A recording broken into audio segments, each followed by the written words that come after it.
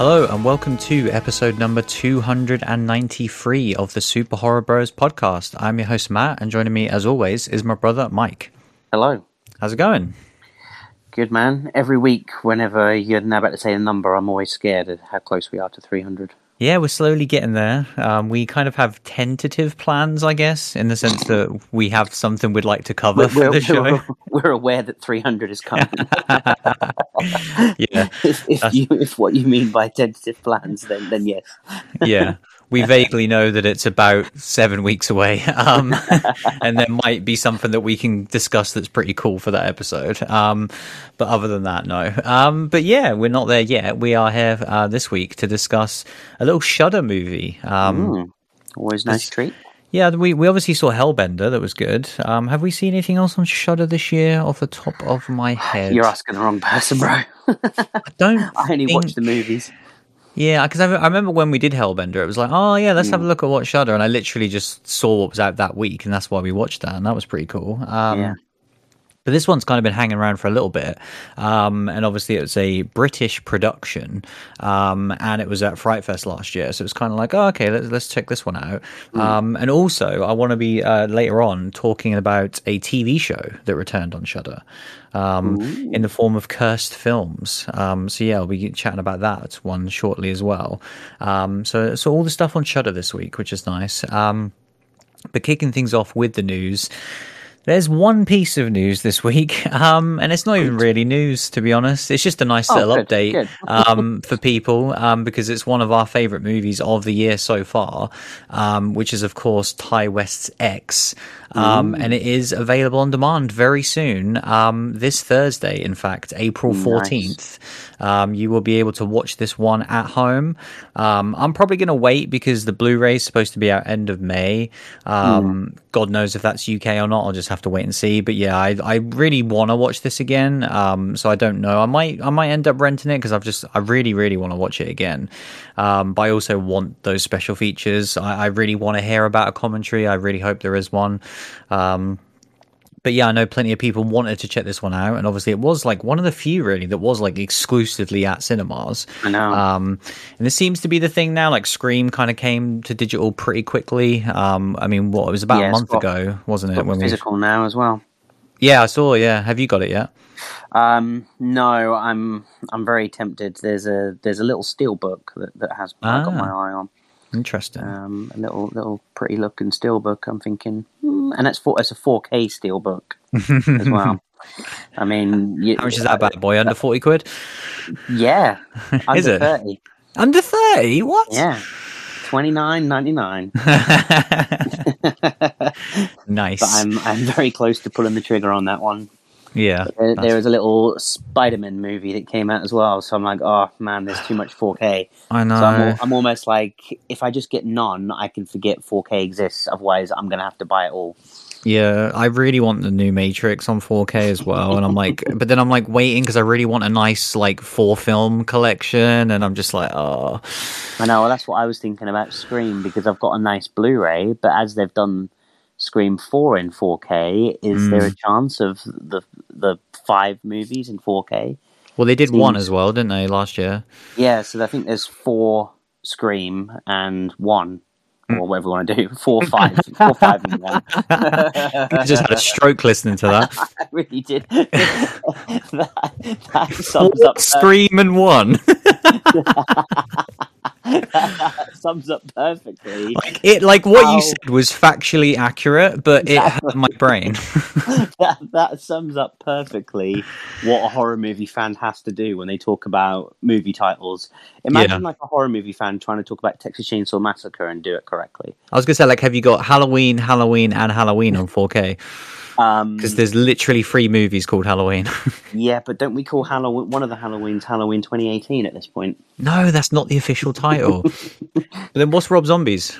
Rob Zombie's Halloween, yeah. That's the problem. We've only got Scream and Scream right now. We need to differentiate them somehow. It's 5 cream in our hearts. We know that. But yeah, we've gone off topic, but it's nice because there's nothing else to talk about in the news. So my brain really hurts. X is brilliant. I'm going to watch it again plenty of times this year. But yeah, shall we talk about this week's film? Do it. Let's talk about The Seed.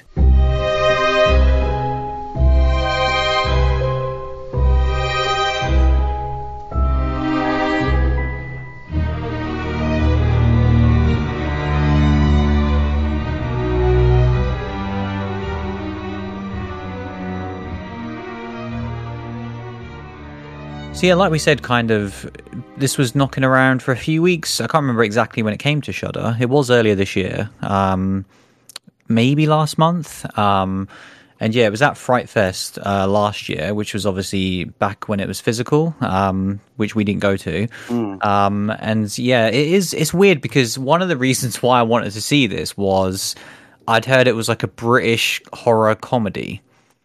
And then watching it, I feel like that's not what I got. I was going to see how long we got into it until we called it out on its bullshit. But yeah, let's just straight away.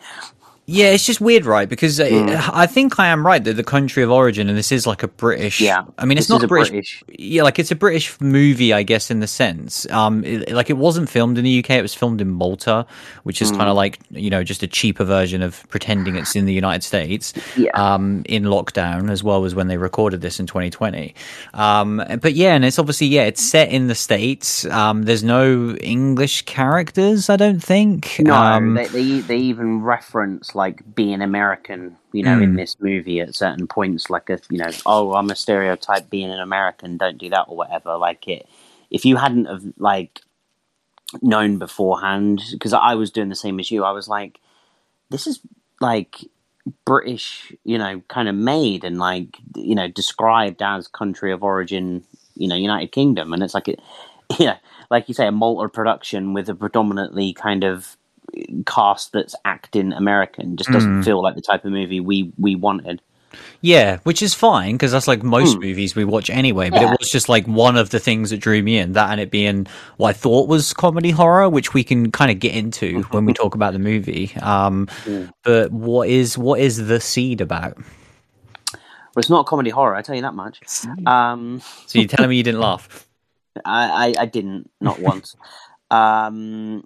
Oh Christ, what is The Seed about? So there isn't much to go over, to be honest. No, basically a group of 3 friends are staying in kind of one of the 3. I can't even remember their names. I think one of them's called Heather. Maybe she's the one that's the rich one that has the house. Sure. But basically, these 3 friends are staying away in one of the girls' kind of holiday homes in the middle of nowhere, and there's this big meteor shower that's going to happen. So they've gone there to party, have the meteor shower, have a good time, fun time weekend, middle of nowhere. Nothing could go wrong, right? It's kind of weird because they're like in the desert, but their actual like house or whatever the hell, condo, whatever it is kind of like this enclosed area that does have like a garden and everything else, but then there's just desert around it. It's very strange, isn't it? Like I actually forgot for a lot of it that it is desert until there's obviously a few sequences that then takes use of it. But it is strange. Yeah, they're almost just like on this little. Well, it's not an island, but you know what I mean. It's just like this, one bit of. I want to look up where this desert is, or supposedly where this movie's set in the States. Like, is it Arizona? Is it? I don't know. Nevada potentially. Yeah, it's Nevada apparently. Sure. And the 3 of them are kind of. It's odd, really, early on as to why they're friends, because clearly there's an outlier that's very different from the other 2, but they seem to be kind of school friends that still want to meet up and get together, and we kind of have our. I think it was Heather, the girl whose house it is, who's kind of the go-between between the other 2 girls. And then one of them is this kind of live streaming TikTok, kind of always wanting to be online and getting likes and followers and everything else on her phone constantly. And the other friend is kind of doesn't have a modern mobile phone, wants to stay off social media. And they are very kind of polar opposites. And the kind of weekend derails when basically just after the meteor shower happens, an unknown thing lands in their swimming pool, and wonder what that is, right? It definitely wasn't. It definitely wasn't Psycho Goreman, that's for sure. It definitely wasn't Psycho Goreman. I'll tell you that for now. It definitely wasn't Psycho Goreman or a fake alien like in Nope. But other than that, who knows? And so, the rest of the movie is them dealing with this weird little angry alien baby that's very, very frustrating and just screams a lot and moans like a bitch half the time. Yeah, and that's all it really does for like 99% of the film, really. Yeah, but the whole while I'm very conscious that the movie is called The Seed. I'm not gonna lie. Yeah, definitely. Do you want to lay into this one first, or should I? Yeah, I mean, I don't really have like any strong thoughts towards this. It's just, it reminds me, and it's interesting that it was at Fright Fest last year, because that fully checks out, because that was going to be my go-to to discuss this movie. It just reminds me of so many movies that we've seen, particularly at Fright Fest, that are just extremely passable but forgettable horror films. There's not a single thing, there's not a single element or moment or visual or anything or idea which is just like, oh, I've never seen that done in a horror movie before. It's just every single thing about this is generic but passable. Like, it's not terrible, everything is just fine. It's almost like by the numbers, like horror movie by committee, where it just doesn't really have a heart or a soul, and it never goes in one direction. Like, I went into it expecting something funny, and maybe that's just on me, but that's what I thought it was going to be. And then, like I say, I don't know at what point I got into it. Maybe it was around a 30-minute mark and I hadn't laughed. I was like, okay, this clearly isn't comedy. And yeah, I'm like you, I didn't laugh at anything in this movie. So I was like, okay, maybe that's not what they're going for. Especially with the social media element playing such a huge role early on, I then thought, okay, that's going to be their angle. It's going to be something to do with this like extraterrestrial mixed with social media. I'm like, okay, this could be interesting. And it's just nothing. It's just three incredibly boring, bland characters thrown together. They feel like they've never met each other in their lives, but they're just together for whatever reason. This one element happens, which happens pretty late. I mean, it's already about 25 minutes into the movie when you even get like the thing happen, which we're talking about. Yeah. And I'm like, Jesus Christ, like you've already burnt up nearly a third of your runtime. And then it's like another 40 minutes until that's even kind of comes to fruition, like what the end game is. Yeah, which is these tiny little moments that are just these super generic, like, how do we crowbar horror into this? Oh, I know, it'll just be a bunch of random flashes and quick cuts of vaguely horror things. Like, oh, here's someone bleeding out of their eyes, here's someone vomiting some black blood. And again, it's all fine, like, it's all done competently. It's just so generic, whereas, like, I've seen this done a billion times at this point, and that's why at a certain point I definitely emotionally tapped out, where I was like, I don't give a shit about any of these characters. I don't give a shit about whatever this alien is, because it's literally done nothing other than just sit in one spot. And at a certain point I kind of figured out, like, oh, you guys have only got like one interesting creature model, so, and all you can do is just kind of like move it around very lightly, and that's it. So it's like I was expecting it to kind of extrapolate, get bigger, get stronger, maybe start moving around, start talking, just doing anything, and it didn't. It just sat in one spot and just kind of, like you say, just moaned and was irritating. And you could tell it was just their one prop, and they were like, yep, this is all we got for the movie, we're gonna have to make it last. And yeah, it's just like a lot of films we've seen, really, that there's probably 30 minutes of content in this entire film that is somehow, of course, like, we have to make that 90-minute mark, so it's just stretched and stretched. Like, there was one scene when I couldn't believe the level of stretching, when the character, she like leaves the house and gets in the buggy and goes to like a neighbor. And that whole sequence, I couldn't believe how long it was, where I almost wanted to time it, where I was like, all right, she's getting into the car, that's like a minute and a half. She's like then driving in the car with nothing happening other than just shots of her driving in the car for about a minute. Her getting out of the car is another couple of minutes. Her walking around this dark house until she finds the object, which is the plot point to continue the story, is like another 3 minutes. It's just, unbelievably boring to kind of fill in these gaps in between, you know, their supposed action sequences, and then even then they're just okay. The ending really pissed me off. Like, we don't even really have to go over it because it's not even relevant, but like, it's such a snarky, like, oh, we think this is clever, and you just see it coming a mile away the second there's like a new character introduced in this kind of heightened moment. I just saw it coming a mile away, and I was like, really, like, this is just so dumb and boring. And yeah, I have ended up laying into it more than I guess I wanted to, but it's not terrible. It's just worthless, I guess. Like, it's just there's no merit to it. Like, it's just a shame, because movies like this are the ones, I guess, that bum me out the most, that they aren't a complete abomination. But it's the thing I question time and time again, is like, why did this script get made? Like, this script is not a completed script. This is barely a first draft. Like, it's got 3 characters who need to be fleshed out as characters and make them interesting, and at least do something with that dynamic of those 3 people. They needed to do something with the social media element. I mean, they literally set that up, and then their phone stopped working, and that's it. Yeah, I know, that was brilliant. They're like, well, I guess we're done with that one. Yeah, and the movie just forgets that was like the one thing it had going for one of the characters. Like, out of the 3 characters, the only thing I can remember is one of them was on social media. The other 2, I don't know anything about them. One of them owns a house, or is letting them stay at her dad's house, should I say.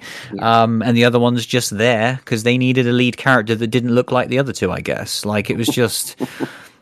The writing is what really pisses me off about this one more than anything, because I think everything else was like competently done. Like, it looks fine and everything else, but it's like, once you start with such a bland, boring script, you're never going to be able to make a good horror movie out of it, regardless of how good the effects are, the editing, the sound, you know, all the other elements you need to make a good horror movie. It's just such a dead, boring script. There's nothing new or interesting about this. That just has this random thing that plops down in their pool, and then nothing happens. Like, there's so much potential to do interesting stuff there, and I just don't think it went in any interesting way for me. What did you make of The Seed? Yeah, well, I think it's the most quintessential, like you say, kind of Fright Fest movie that you would watch, and it's, you know, like you said, it's no surprise it was at Fright Fest. And for me, there's 3 versions of bad Fright Fest movies. There's the ones that are pretentious and smell their own farts for 90 minutes. This movie's not that. Oh, I'd love to watch that compared to this sometimes. Yeah, because at least you can laugh at them. There's the movies that just are terribly made and don't feel like feature movies. They feel like they were shot on an iPhone, unlike Unsane though. And they have terrible sound and just feel like they're a film student project. I'm impressed that you remembered Unsane. Thank you. And then there's these movies where the people making this movie have made a film that looks like a movie. This looks like a movie. It's got good production. It sounds good. It's shot well. It looks good. But it just shouldn't exist because it just doesn't do anything. It's 90 minutes of these incredibly boring characters. I think it's described as a comedy because it's almost like they've written these terrible characters to almost try to be funny, but there's no punchline. There's just these annoying characters that are just these cardboard cutout stereotypes. So instead of laughing at them, you just hear them talk for 25 minutes before anything happens, and none of it's funny. It's all just generic. It looks like a movie, but it seems like it's written, you know, just with no depth at all, and just doesn't, you know, I just didn't care for any of the characters, didn't have a single laugh. The second we got to the crux of the movie and the alien turned up, it was, as you said, it was one trick to show what this alien looked like. It didn't look that interesting, but it looked good. You know, it didn't look like a terrible, you know, puppet or anything like that. It looked reasonably believable, but it was just like a weird mole-looking thing, really, a kind of slimy mole that was it's like okay, the first version, didn't it? Of like, this is going to go somewhere. This is its first form, which is very basic. And then, the movie is just so by the numbers. You knew exactly what the alien's intent was from the second it rocks up. Like you said, the final scene, you knew exactly what was happening. And there were multiple scenes. I had this moment, and I'm going to go off topic for a second, where I don't know whether you've seen this. I'm sure you have. These videos that get posted of people that pass out while on a roller coaster. Right. And Yeah. the adrenaline hits them, and they pass out, and then they wake up for like 2 seconds, and they scream, and then they pass out again. Have you seen these? Yeah, I have. They're Yeah. brilliant. Well, I just can't wait to see why it's relevant to this. that was, I hope it's not. it's definitely not. That was me for the last 10 minutes of this movie. Just the last 10. Yeah, I got so tired, and it was especially because we get a scene where we get this kind of. I don't even know if we're just going to spoil the territory. Spoil it if you want, because I don't care. One of the characters gets shot, and it felt like, and it kind of ended with her hitting the ground, and it almost fades to black. Yeah, and I was like, oh, they're going for like a bang in your face ending. And then we get like these 5 minutes where she kind of comes around and is all like, whoa, I've just been shot. What's going on? And she's like stumbling around. And as you said, that scene should have, that one that you mentioned, her driving to a house. It was the same thing where she was wandering around.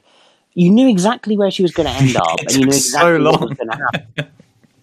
Honestly, I fell asleep about 4 times in those 2 minutes. I kept I became the roller coaster video where I was like, I need to film me trying to get through this movie, because I was just like, and I kept waking up and I had to keep rewinding it. And I was like, I'm going backwards because I've watched 5 seconds, I've fallen asleep, and then I have to hit back 15 seconds. So I'm like, I'm never going to get through this movie. I'm going to have to just sleep power through it. I feel like with this movie, though, this is the one movie that, like, you could effectively take moments to sleep and you wouldn't miss anything. No, I'm sure I passed out for other parts of it, but I like to do my best to not sleep through movies that I do for the podcast. I feel like it's taken this long, but you finally admitted it. Well, no, because I like to not do that. But this movie pushed me to my absolute limits, to the point that I was losing consciousness multiple times. Oh god, I can't believe I've gotten so much more enjoyment from this conversation than I did like the 90 minutes watching this film.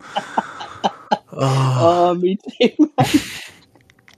But I mean, basically, if you want to experience that, then I guess you should watch this movie. Is that your recommendation?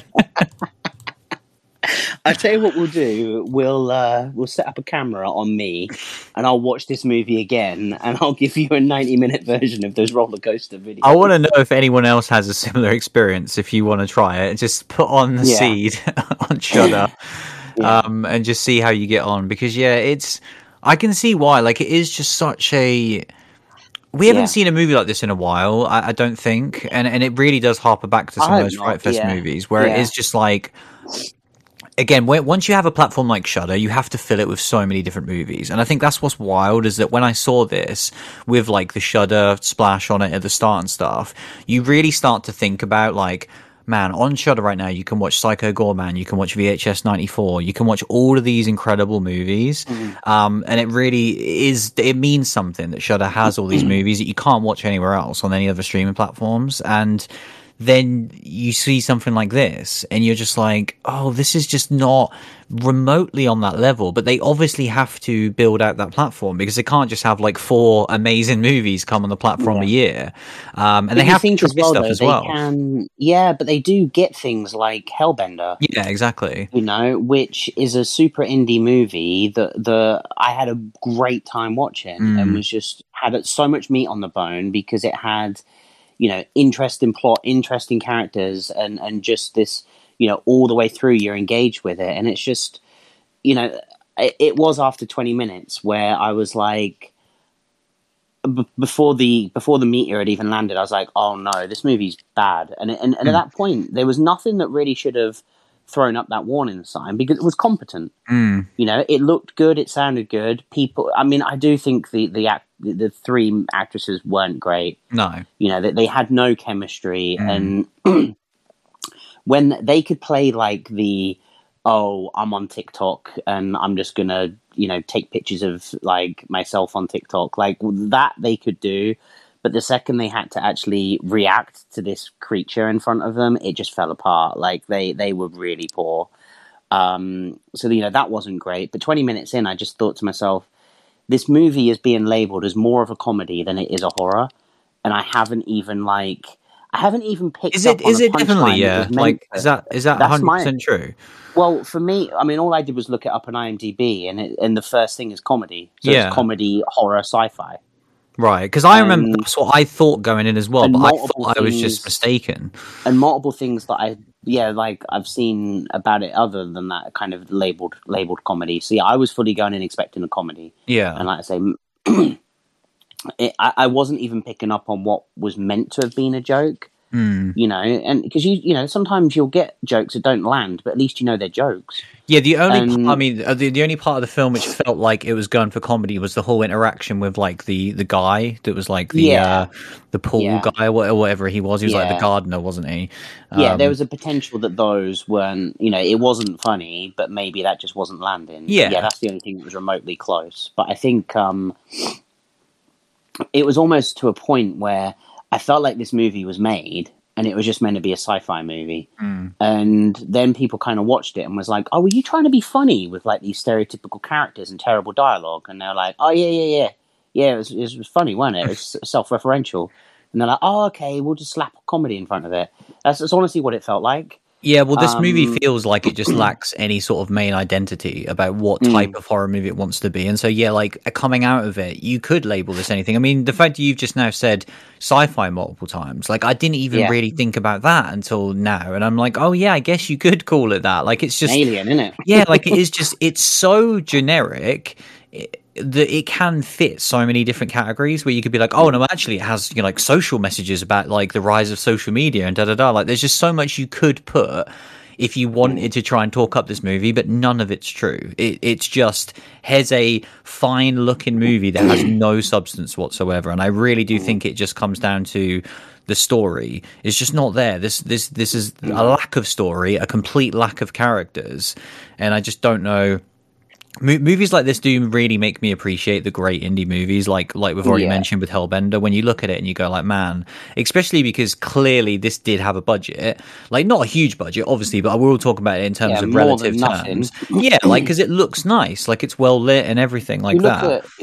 I don't want to keep harping back to it, but I think it's a great comparison because we've watched it recently and it's on Shudder. Yeah. Hellbender was pretty much made by like 4 people. Yeah. Like acting and behind the camera. They just kind of made a movie and it felt like a movie that could have easily been at cinemas and you wouldn't have thought it looked bad. Yeah, and it was interesting and had something to say. And it was great for all other reasons. This movie, if I watched going back to The Seed, if I watched this movie at the cinema, it wouldn't have looked like it shouldn't be there if you just watched 10 seconds of it.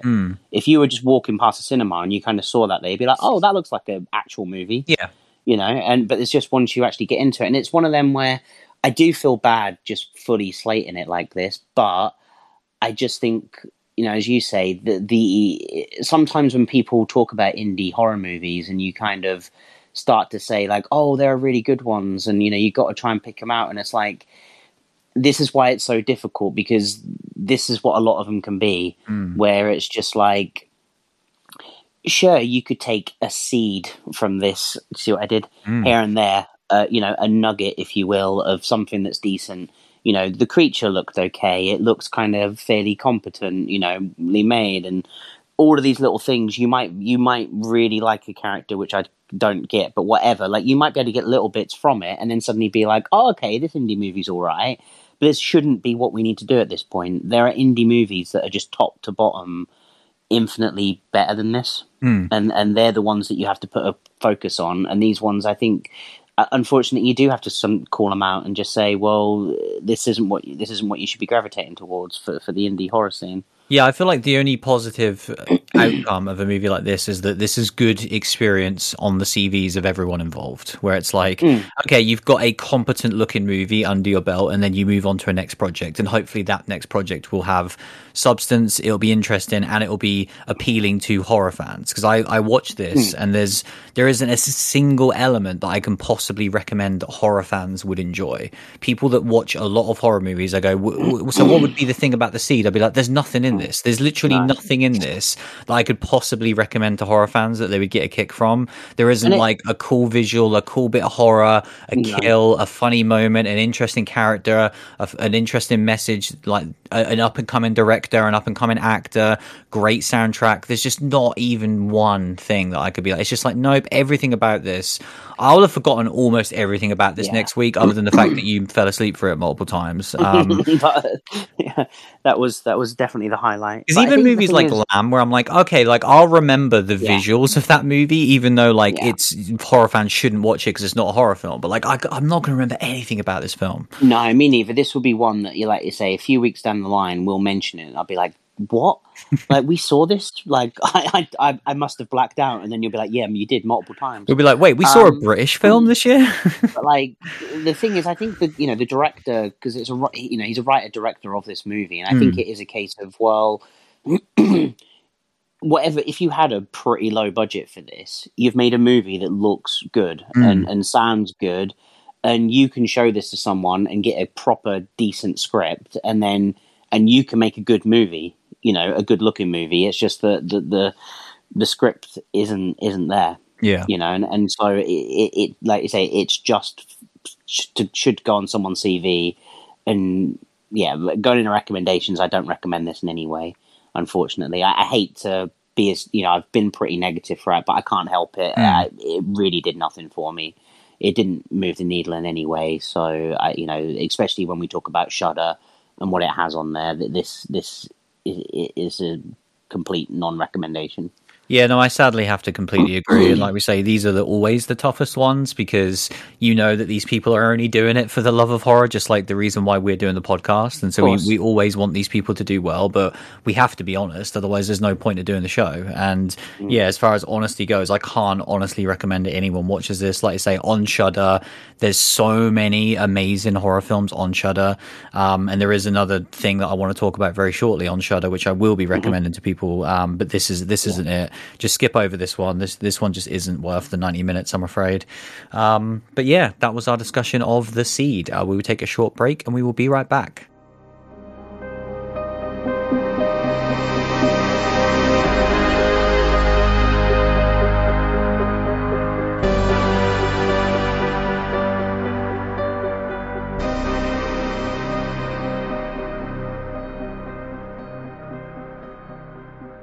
So yeah, as I mentioned, did watch something else on the old Shudder in the past week. As did I. Which, lucky enough, I thought was absolutely incredible, which was the return of Cursed Films. Obviously, season 2 of this docuseries. So for people that don't know about the show, because I feel like it's gone fairly under the radar.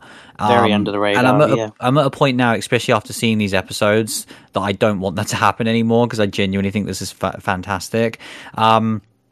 Cursed Films is it's 5 episodes, the first season. I believe the second season is the same. Each episode is based upon, it's like a mini documentary, telling the story of film productions. And obviously that's kind of where the hook comes from, and the title, that it's kind of this quote unquote cursed films.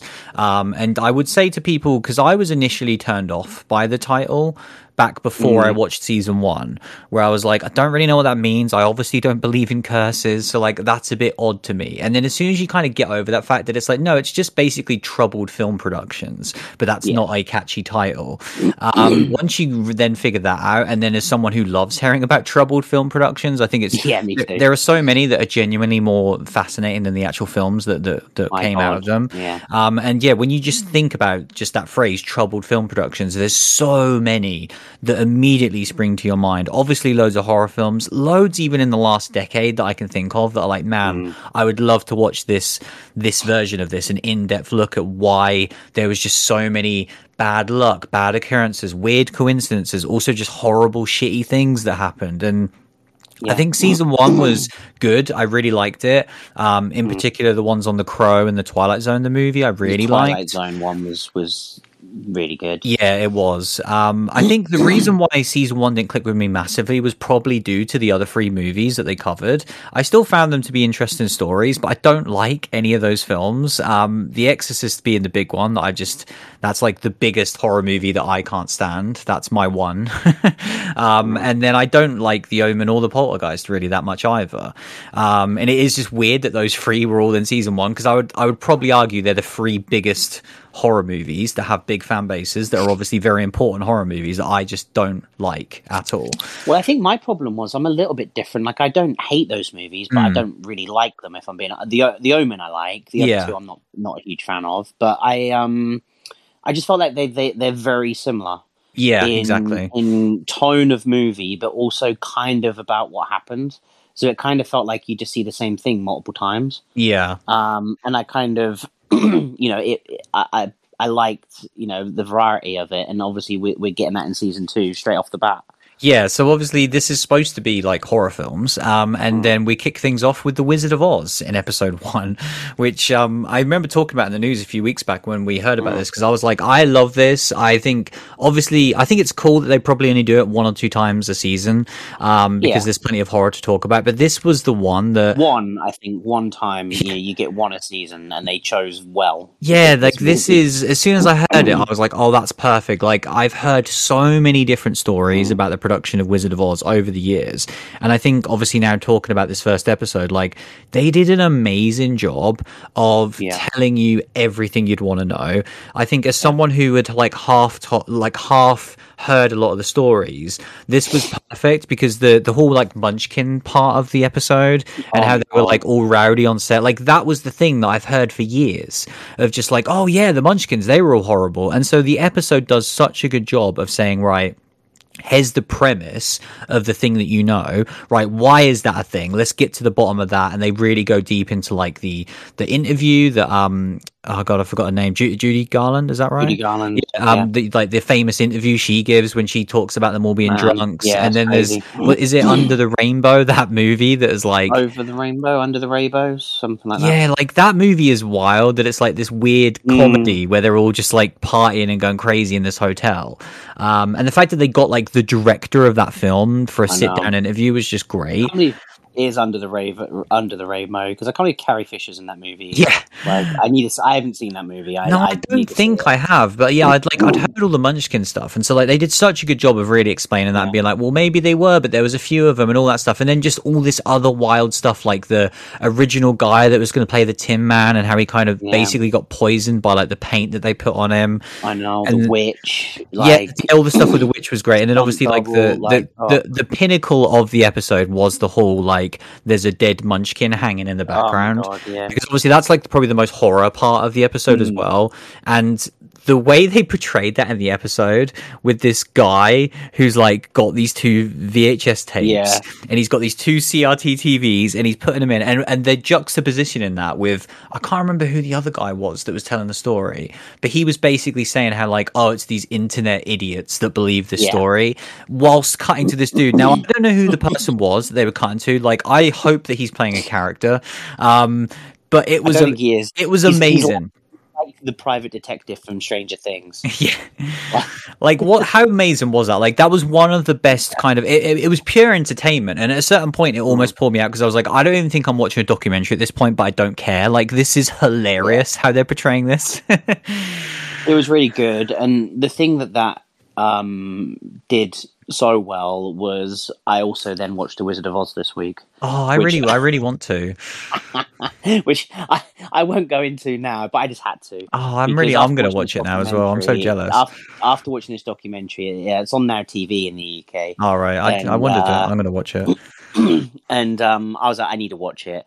And it's just crazy. And obviously, after watching this documentary and just seeing the scenes like the Munchkin hanging scene, and you can just see a bird in that scene, and the witch, obviously, because and when you see like the witch kind of and the little flame pop up and realizing what that did to, and just all these things, it was great. Like, and the movie's just an absolute trip as well. It's a music, it's stage show that was made into a movie that's just kind of crazy. You know, it just feels like you're at the theater. Yeah, it's so tongue in cheek and panto, and obviously I love it's just those like movies that are perfect that old as well, that they just have such a weird vibe to it. Like you're watching a movie that was made over 80 years ago. Like I say, when you're talking about the stunt level and the choreography and all that stuff, like they didn't have a clue what they were doing. Like they were inventing these techniques as they were going. The set design of it, where it just that's why it feels like a panto, because it's so clearly a set. Yeah.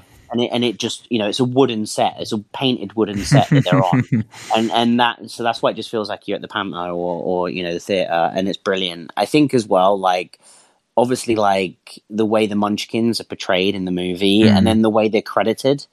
I don't even want to say what they're credited as. I'm sure it's like a derogatory term now, but they basically just say like the little people as the Munchkins, right? And none of them get credited singly. And it's just like, oh my God, like, I know it's 80 years ago, but it was still just shocking to me to see that, like, you know, there are Munchkins that have speaking parts. There's like a Munchkin King and stuff. I'm like, surely credit, you know, if you're going to credit like a few of them and then be like, oh, and then the rest. But that's bad enough. But just, you know, it was just like, oh no, these people have no worth. They're just being clumped together, which I just found, you know, strange to see. And obviously with the documentary and kind of the way they're portrayed, just seeing that was like, you know, a bookend on that. It was fascinating, and definitely after watching the Curse films, you should definitely do it. Oh yeah, I'm definitely going to watch the movie. But this episode I thought was outstanding. Like I liked season 1. I thought this first episode was vastly superior in terms of just quality and interest in anything in season 1. Like really, as well, the quality I want to nail down. Like I thought this was a beautifully crafted documentary. The way it kind of goes in from each topic to topic. I think all the people that they got on it were very interesting in very different ways. Especially a movie that's this old, that it's like you can't get anyone that directly worked on the Wizard of Oz. Like it's impossible. So they did a really good job of at least getting people that were tangentially, you know, linked to the project, which I just thought was absolutely outstanding. So yeah, I'd completely recommend everyone checks this one out. Obviously episode 1, episode 2, which comes out this week, on Rosemary's Baby, I have seen. I'm assuming you haven't seen this one. I haven't watched it yet. I watched like the first 5 or 10 minutes, and then I'm like, oh, I need to give this my full attention, because again, it's interesting. And I think as well, obviously with it being kind of Roman Polanski and how they kind of get into that very early on, I'm like, oh, I really want to see this, because obviously that whole, you know, what happens to him around the time, I didn't realize it was like around the time this movie was being made. Yeah, so is pretty damn crazy. Yeah, we'll talk about it next week once it's aired properly. It's incredible. Everyone needs to watch it. And yeah, I've never seen Rosemary's Baby. It's weird because I always put it in that category with these other ones like The Exorcist and stuff, where I'm like, it isn't for me. And it's weird because I did that with Carrie for the longest time as well, where I was like, oh yeah, I won't like it. And then when I watched it, I fucking loved it. So like, I should watch Rosemary's Baby. And I'm kind of glad that they didn't really spoil too much in this episode, because they talked a lot about it. But then, like you say, they very quickly transitioned into Roman Polanski and Sharon Tate, and then it effectively, the second half just becomes this like in-depth look at the Manson murders, and it's so well done, really, really well done. Like I highly recommend it. Like this show is just on fire right now. Like I already really can't wait for whatever episode 3 is. I can't wait for the Wes Craven episode, man. Well, that's going to be weird, right? Because obviously we watched Serpent and the Rainbow recently, and I am curious, like, because I hope it isn't just a look at the war that was happening at the time. Like obviously that's going to play a massive role in the episode, but I am curious if there's anything else to say about that production other than just they tried to shoot a movie during the middle of a war, which I know is very interesting and is clearly worthy of an episode. But I wonder if there is other elements, because these first 2 movies have so many incredible fascinating elements to them. So yeah, they're just brilliant. It's been really good, and I think it is picking the right subject matter, but also exploring it in the right way. And I think, I can't remember whether we spoke about that on air or off air. I think we was on air last week when we spoke about the Netflix kind of version of this, the movies that made us. Yeah, we did. Yeah, incredibly poor it is. And then after watching this, I was like, oh my God, I know, it's mad. Why can't the people that make this talk about stuff like Home Alone and that, because I found that story, obviously not for the podcast, but I found it fascinating. But the documentary around, you know, the movies that made us for Home Alone, it was just so poorly made, but the content was so rich. And I was like, oh, if only we had someone that could like do it in a good way, that this could be so. I mean, they literally did like a whole season, didn't they, based upon horror films, where they did like Nightmare on Elm Street and Alien, all this stuff. And I literally haven't watched it. I can't watch it because I tried to watch the Nightmare Before Christmas one, and I tapped out after 15 minutes because I felt like I was going to have a seizure. Like, I think I watched 2 of them. Oh, the production on that Nightmare on Elm Street one, and I think I watched whatever the episode 1 was of the horror ones, and then I was like, I can't watch these anymore, but I need to watch the Nightmare on Elm Street one.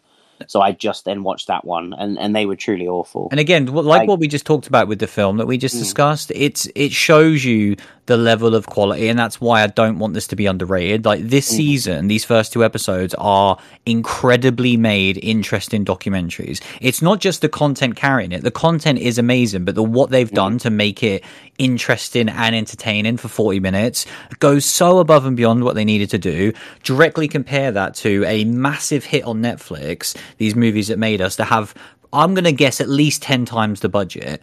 And they are so poorly made. They are just these most, like, devoid of any sort of interest in the way they jump cut, the way they continue to reuse all these quippy little catchphrases. They're so unbelievably irritating to me.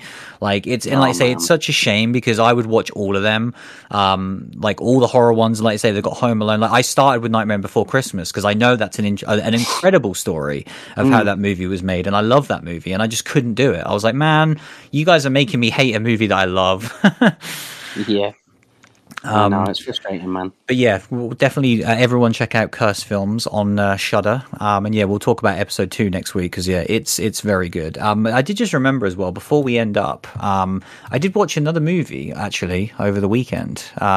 Almost forgot, so I'm glad that I remembered to mention it, because yeah, don't have too much to say on it, but like, because I think I talked about it last year a lot, which was American Werewolf in London. Because yeah, I think I watched it last year for the first time. Yeah, I think you did. And so yeah, I've recently picked up the 4K and just watched it again, and I absolutely adore this movie so much. Like, it's interesting doing this podcast because this might only be interesting to us, but like, I feel like doing the show, we basically had all of these movies that we knew and loved, like pre-podcast. Yeah. And it was basically like, you know, we grew up on stuff like Dawn of the Dead. That obviously we didn't watch Dawn of the Dead in 1978, not by a long shot, but we grew up on it when we grew up, and it was always part of our lives. But then there was a whole bunch of horror movies that we've obviously went back and discovered over the last sort of 6 years doing the show, that are very different to like the new stuff that we're covering. And obviously I've seen so many different ones, going back and watching all those Cronenberg movies last year that I really enjoyed. Yeah, and Carrie's definitely up there.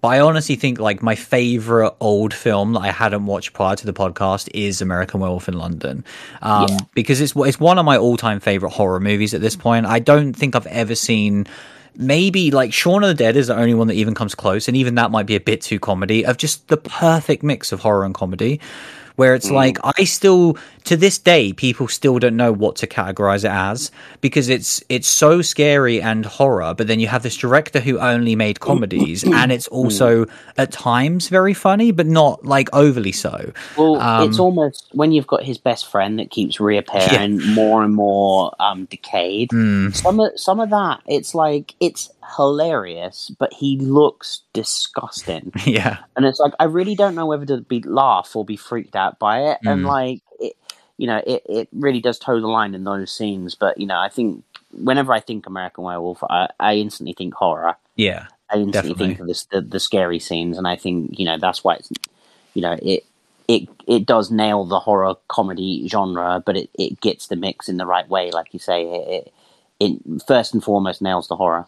Well, yeah, because I think strictly everything to do with the werewolf is not played for laughs, which I think is such an important thing to do. Like, obviously him waking up naked in the zoo is kind of the closest it gets, but like, there's nothing funny to do with the actual werewolf. Like, when it's the werewolf, it's terrifying. Like, the whole subway sequence is just outstanding. Just, man, it's such a good movie. It's weird where it's like, I spent so long being aware of the movie, but I feel like it was so close to me, and I don't know how I missed it for so many years, because like it's an 80s horror film that's set in England. I'm like, how is this? How is this not always one of my favorite films?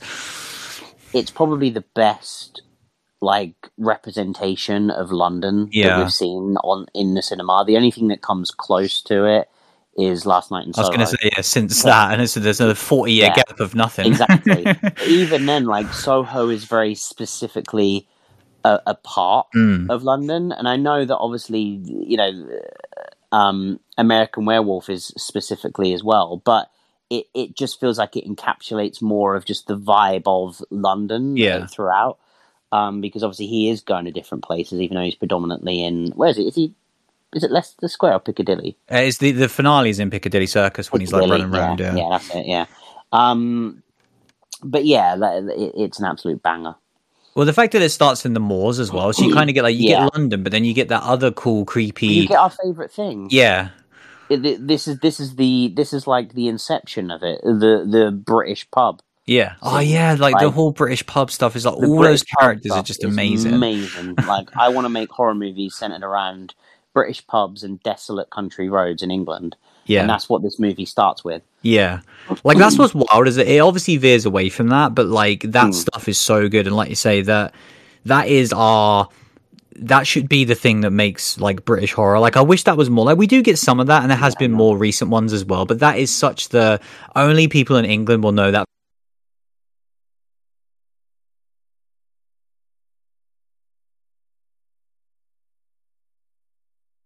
feeling as outsider in the world.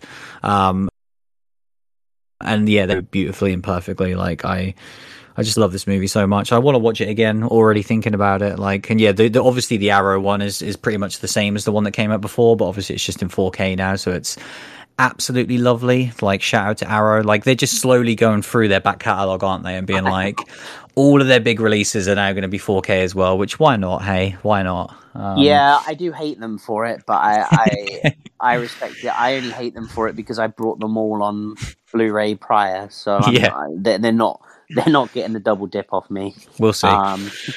Currently, but we shall see. Yeah, it depends what they release, I guess. Like, could you imagine if they went back and did that Hills of Eyes Part 2? Yeah, that's not happening. They already regret doing Part 2. They only did it because of our request. I know. So we would shut up about it. Yeah, exactly. I don't think they'll go as far as putting a 4K out specifically just for us. But who knows? Who knows? Maybe. I'm going to very briefly mention that we are in the world of Walking Dead again, I'm not going to talk about it because I just don't want to. But I'm not. Don't kill the good vibes. But I'm not sure whether this is now because obviously we're in the final season, and I don't know now. Just please tell me when it's over so I can breathe a sigh of relief. Like, I don't know now whether we are in the final run of episodes before no one knows. Finally ends or what. But man, that show just keeps going. Yep, I told you that 8 years ago when I stopped watching it. I know, but at this point, I'm so close, aren't I? Who knows? Yeah, but it honestly feels like they're setting up so much. They're clearly like, well, we could create another 14 spin-offs before we. Well, there is though, isn't? I mean, there's already at least 5 spin-offs, and then there's like multiple movie films. projects and all of this stuff. Yeah. But there are, I think it's only 3 that are actual things that have come out so far.